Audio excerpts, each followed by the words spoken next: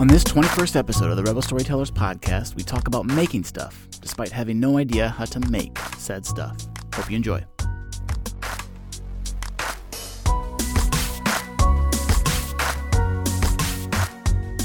You are listening to the Rebel Storytellers podcast. Rebel Storytellers. Candid conversations with dreamers, doers, and creative problem solvers. Hosted by Brad Wise and Steve Fuller. A wee podcast made in Cincinnati, Ohio. So, Brad, I was curious. We're going to be talking to a gentleman who decided he wanted to write a screenplay with no experience. Never written a screenplay, never really written anything, and talk about that journey for him. And I was wondering, have you ever tried anything that you had absolutely no idea what you were doing, but you decided to do it anyway? Yeah, a lot. I mean, besides podcasting. Well, besides podcasting, besides doing exactly what David did, which is writing a screenplay, certainly can relate to that. But just like a back in the day story, I mean, there was, as kids, like you're always just like making stuff and trying stuff, right? You did that? Yeah, sure. So back in the day, my dad loved and still does hockey, and he would watch Hockey Night in Canada. We would get like the Canadian station living up in Northwest Ohio. Really? I didn't know your dad liked hockey. He loves Don Cherry, if he's still alive. And we would watch hockey together sometimes. And it was like during the Stanley Cup playoffs that we decided, well, we should have like a ice hockey rink to play ice hockey. Like, wouldn't that be something? Where? In Tiffin, Ohio. In your yard? Yeah, in our backyard. And but our yard didn't have like a pond in it or any sort of body of water. And so, how old were you? We were probably in elementary school. Okay. And so I started like talking about this with my dad, and he kind of got all excited, like, imagine just ice skating with some sticks and a puck in your backyard. Like, it just sounded magical. Your adult dad? Yeah. Okay. And we start brainstorming of like what we could do, and we decide that the way we were going to do it was we would buy a bunch of trash bags, and we would lay these trash bags down on the ground, and that would be like the liner of the rink. And then we would use, there was snow out, I think, or I forget if we used snow or no, we used sandbags, I think. Either way, we had like a bumper that would go, the bumper would go up, and so the sandbags would go over it, and that would create the lip around the thing. And so we thought, all we need is like a few inches of water. That's it. Yeah. I mean, how thick can an ice skating rink be? I've never been like underneath one, but it can't be that thick. So we pulled out the garden hose after we made this pretty big like thing with garbage bags, and it was fun to do. It's like Dad and his boys, build an ice rink together. And we got the hose out and we started filling it up, and, probably spent $5,000 worth of water to fill up, 2 inches. And it got high enough that I was like, oh, this will be enough. And it was getting pretty cold, and so we thought, well, we'll give it a couple nights to freeze. And after a couple nights, we got there and it was frozen. We're starting to get pretty excited. But then you get on and it just like crumbles. That's too bad. Like it wouldn't be enough for, birds to go play hockey on. It all crumbles, and then it was just like, wah, wah. And then you just quit. We just quit. Well, that's a sad ending. At the beginning, I was like, well, you guys are idiots. That's never going to work. And then for a while, I was like, oh my gosh, they actually were going to build an ice rink. And then in the end, it just didn't work. It's a sound concept. Part of the problem, I think, was that I think it is. Well, the theory of it, right? If we had a deeper, that's essentially what a pond is. A pond is just a belly of water with a lip. We just didn't go deep enough. A pond is certainly a bunch of trash bags with a bunch of sandbags around it, filled with 2 inches of hose water. That's exactly what a pond is. I didn't say exactly.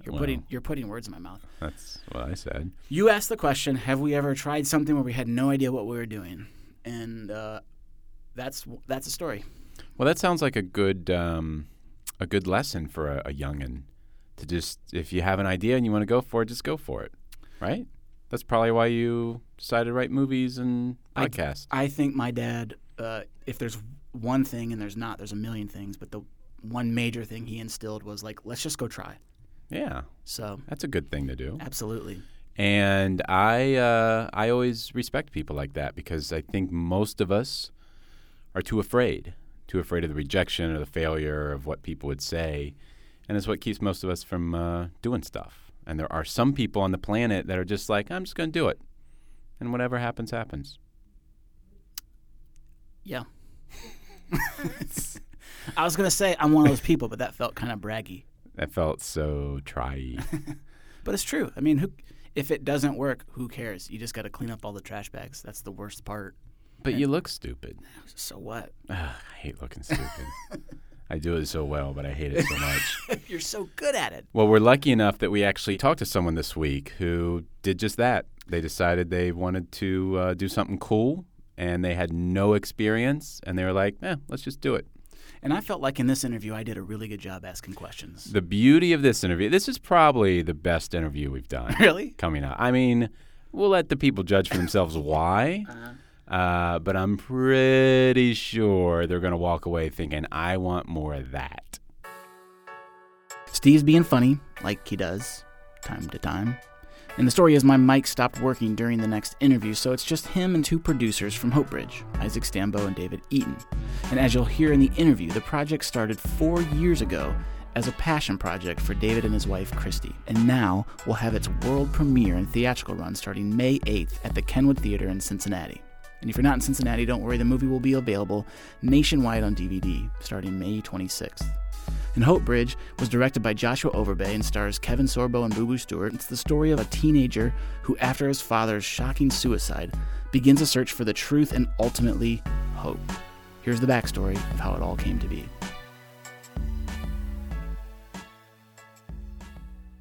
Now, you guys had, I don't know anything about making movies, so I'm the perfect person to do this interview.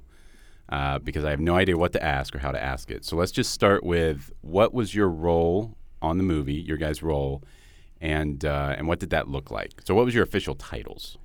Well, we're both producers on the film, and I think this is a good point for Dave to step in. He and his wife Christy. This is kind of the story of the movie started with them. It's kind of their baby. So Dave, why don't you talk about where this whole thing started?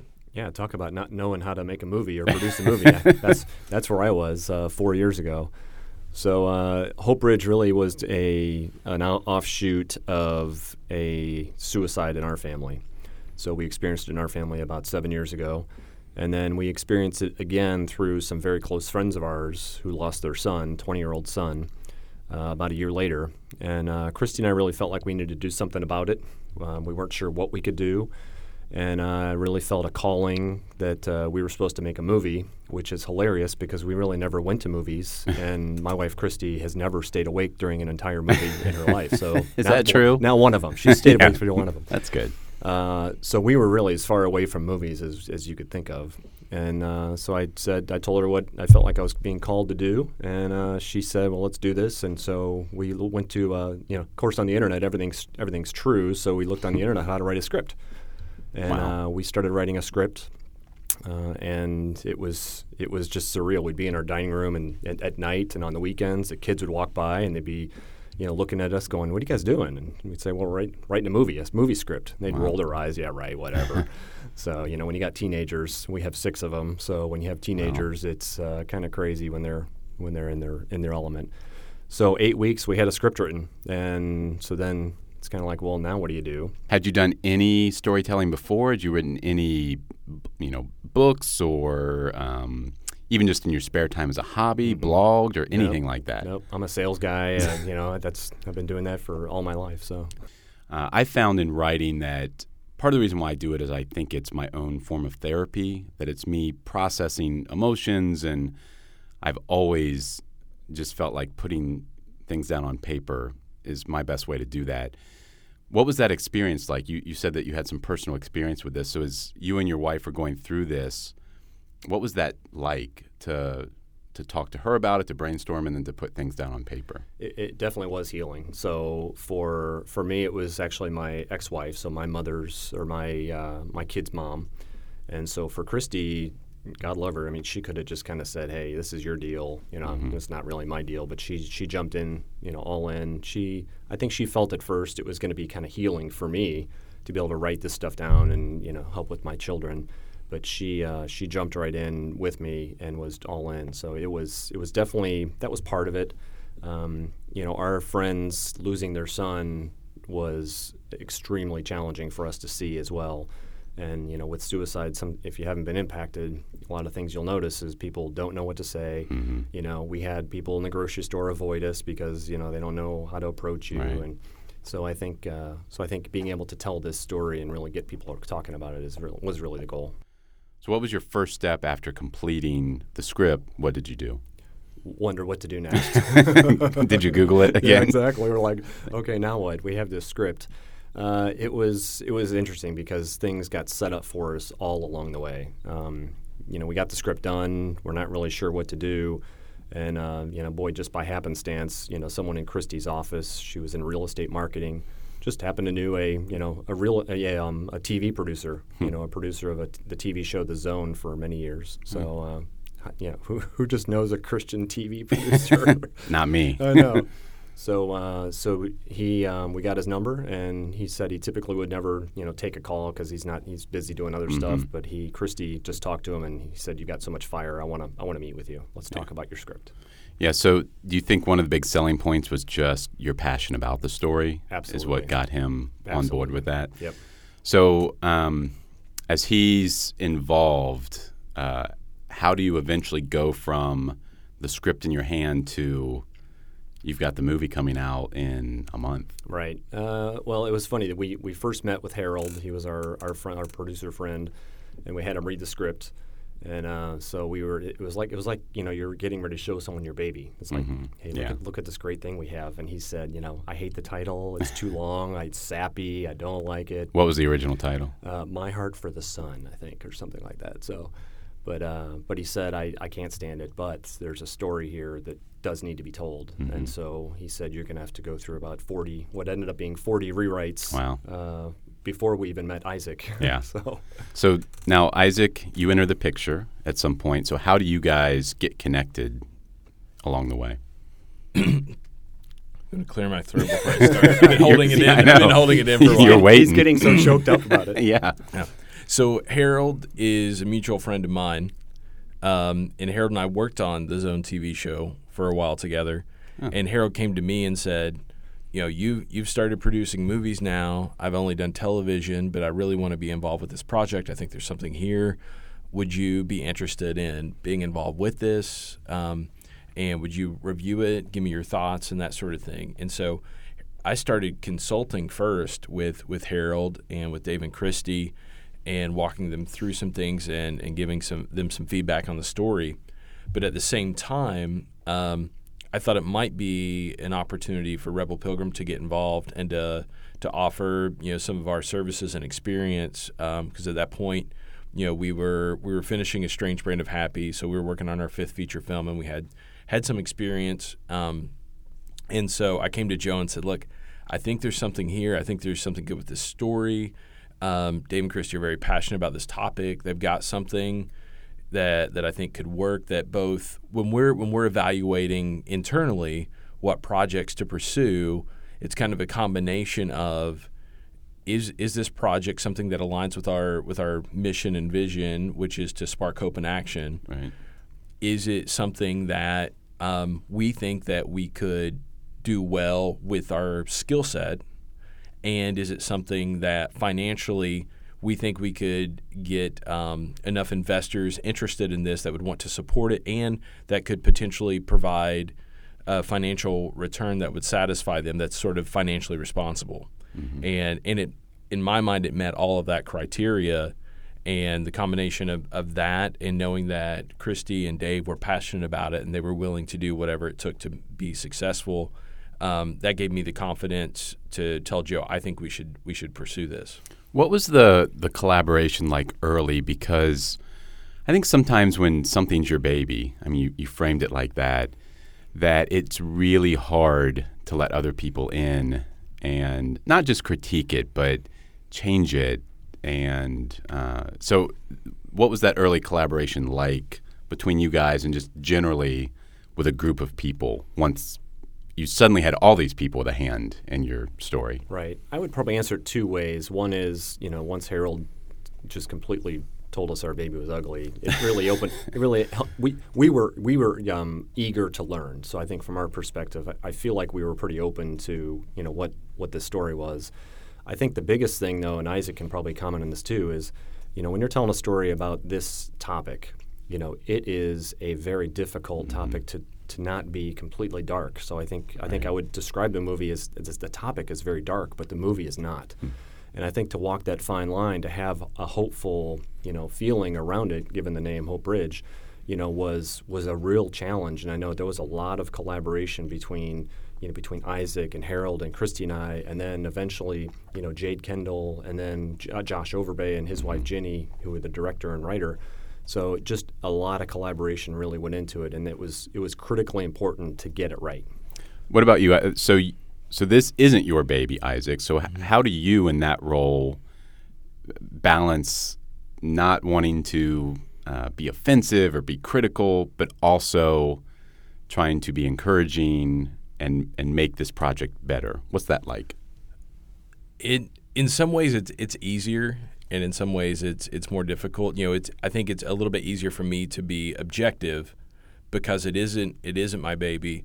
But at the same time, as the position that I'm in as producer, then I'm trying to get everybody on the same page, get everybody collaborating together, and also you're trying to respect, appease, and satisfy different views and so many different people who are investing their time and money and effort into the project. And I'll say with Dave and Christy, I don't know that I've ever experienced two people who had such a high level of passion, but also were so willing to be flexible and receive critique and make adjustments constantly throughout the process, because they just wanted to do whatever would make it the most successful and put it in a great position. So, for them to pour their heart and soul into it, and for this to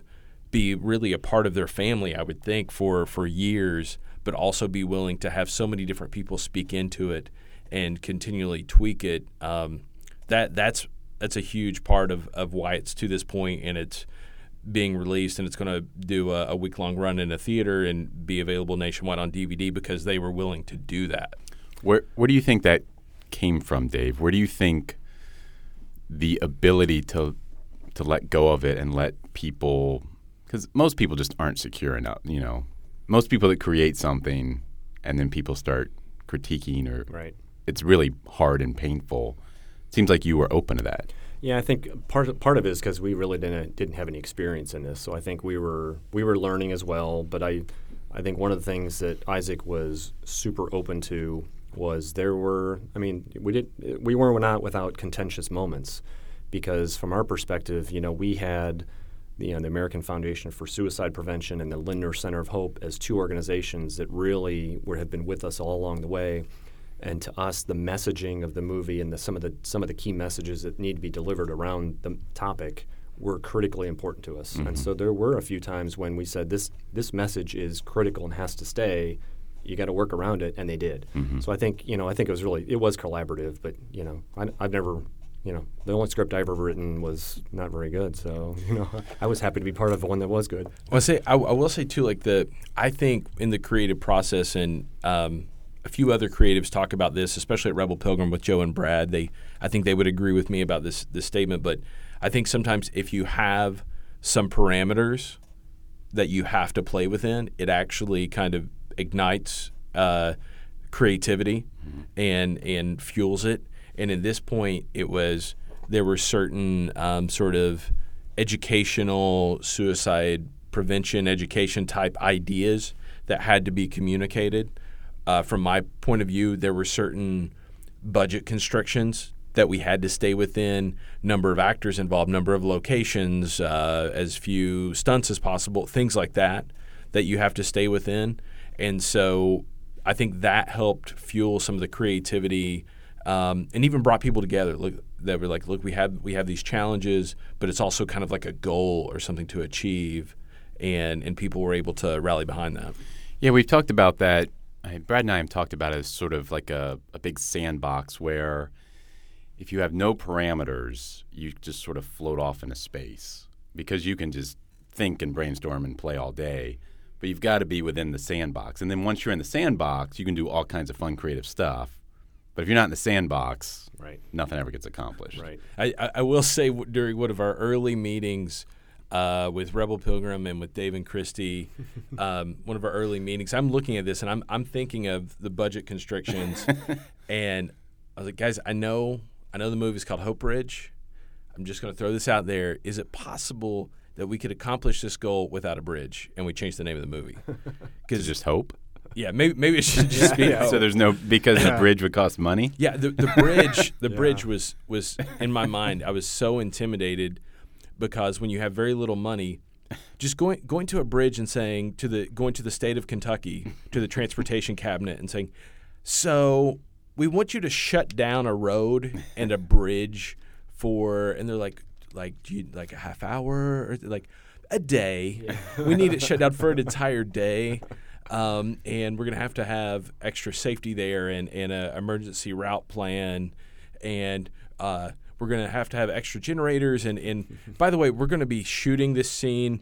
I was hoping for a full moon so that we could get as much light as possible. And Can they control the moon? Yeah, and we had to shoot it during a new moon, and so there's no light. And it was a day, honestly, that the day that we were shooting on the bridge, because there's so many different complex things involved with it, so many different elements that are both dangerous or difficult or complicated, that I was dreading it for like 4 months. I knew that day was going to be horrible. And the 4 hours leading up to the shoot was the worst 4 hours of the entire year for me. But once we actually started rolling, everything went really well, and it was one of the I think a key accomplishment in the process. Yeah, it's one of the questions I was going to ask is, what is a producer? Because I feel like that's always sort of like the joke question. Like, people sort of know what a director does, but from what I'm hearing, producer sounds like a really stressful job because you just have to think about all this stuff that stresses you out. It feels like it's it's not, because I get what you're saying, but it feels like it would be super constraining and kind of sad to have to be like, well, we need a bridge, but we can't do that. So can we, or is it creative because you have to figure out solutions to problems? The title producer is weird and ambiguous because it can mean so many different things, and there's so many different types of producers, and it could range from you either supplied some money or introduced somebody who helped supply some money to the project, all the way to you're supervising and in charge of and overseeing how every single dollar and minute of time and cash is spent on the project, and or finding distribution for the film after it's completed. It's that wide range, and speaking into the content, that could be a way. One of my main responsibilities, I have 3 responsibilities typically as the type of producer that I am, and also do some unit production management. That is, we have to accomplish it on time, on budget, and nobody gets hurt. Those are my 3 main responsibilities. And you throw in there also doing all 3 of those things and making sure that the movie isn't terrible. That's just an afterthought. Yeah, Make sure it's not terrible. And that's my responsibility now. That doesn't mean that the movie's supposed to be just not terrible. Right. But the goal, then the responsibility of the director is to make sure that it's great. Right. But mine is just to make sure that it's not terrible, and that. But as far as the creativity, and it can be a bummer. Like, I feel like sometimes my job so often is to say no to people, and I don't like saying no. I like making people happy. I like being liked, and I don't like saying no. But that was something that along this sort of filmmaking journey that I had to become okay with, is one, occasionally having to tell people no, or we can't do it that way, but let's think of an alternative. and also being okay with people not liking me at times because I had to make a decision that was maybe not what they wanted, but what I felt was best for the project. So when someone walks out of the theater after they've seen the movie, the thing you want them walking out and thinking or doing is what? I would say if they know somebody that's struggling, I think let's go watch this movie together, or let's go have a conversation. If they're struggling themselves, I want them to see that Kevin Sorbo plays a psychologist in the film. There's nothing wrong with going to see a professional. Some people think this state mental institution, mental hospital. Professionals are there for a reason. It's okay, and it's okay to tell people you're talking to a professional. I mean, this is. We're in 2015. This is not 1960. So. Yeah, I've always said I feel like at birth we should all be assigned a psychiatrist and then just someone that we have that we can go and have those conversations with, because there is this stigma, that, if you go talk to a professional, there's something wrong, you're crazy. And it's like, yeah, we are kind of crazy, right? And we all have issues and things that are affecting our lives. And when we try to deal with those on our own, outside of community, that seems like it's the real problem area. And one in four people have or do suffer from some sort of mental illness, which means it could be depression, it could be it could be temporary, it could be PTS from some type of accident or trauma. So 1 in 4. So we are all not alone. Yeah, I just got chills. I just think it's so powerful for people to see someone who just felt like they were called to do something and literally had no background or idea how to do it. And here we are a month away from the movie coming out. I mean, if that's not a story of anybody can creatively tell a story to change the world, then I don't know what is. And I wish Christy was here, because she would tell you the same thing. We're just in awe constantly, and to know that this is coming and it's a 4-year journey that's been in the making. It's kind of surreal. And I would just say if there are folks listening who have that desire to do something that seems impossible or unlikely, or that drive or calling or whatever, the thing that I observed from Dave and Christy that have, I think, one of the keys that put them in this position is just not only a combination of the drive to just not give up, and the movie production actually took on that sort of identity, that the movie would just not go away. Yeah. The movie just kept pushing forward past obstacles, and that started with their attitude and their commitment, but then also with that same drive and passion of not giving up, knowing in other ways where to give up or surrender or receive that critique along the way, that those two things gave it life. Mm-hmm. Yeah, and Brad and I always talk about, I think this is Brad's biggest passion in life, is to just get people creating. Like, everyone has a story. Everyone can creatively tell that story.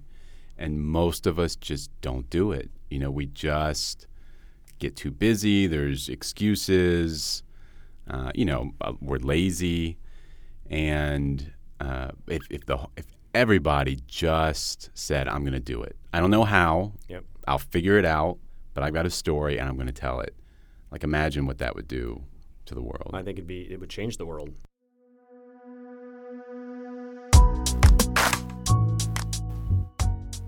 That's it for this episode. My name is Brad Wise, and my co-host is Steve Fuller. Thanks to Jim Zartman at Talkie Records for our music. Thanks to Isaac and David for sharing their story. Go to rebelstorytellers.com/the-podcast, and we'll put up the trailer for Hope Bridge and info of how you can see the film. But until next time, keep creating.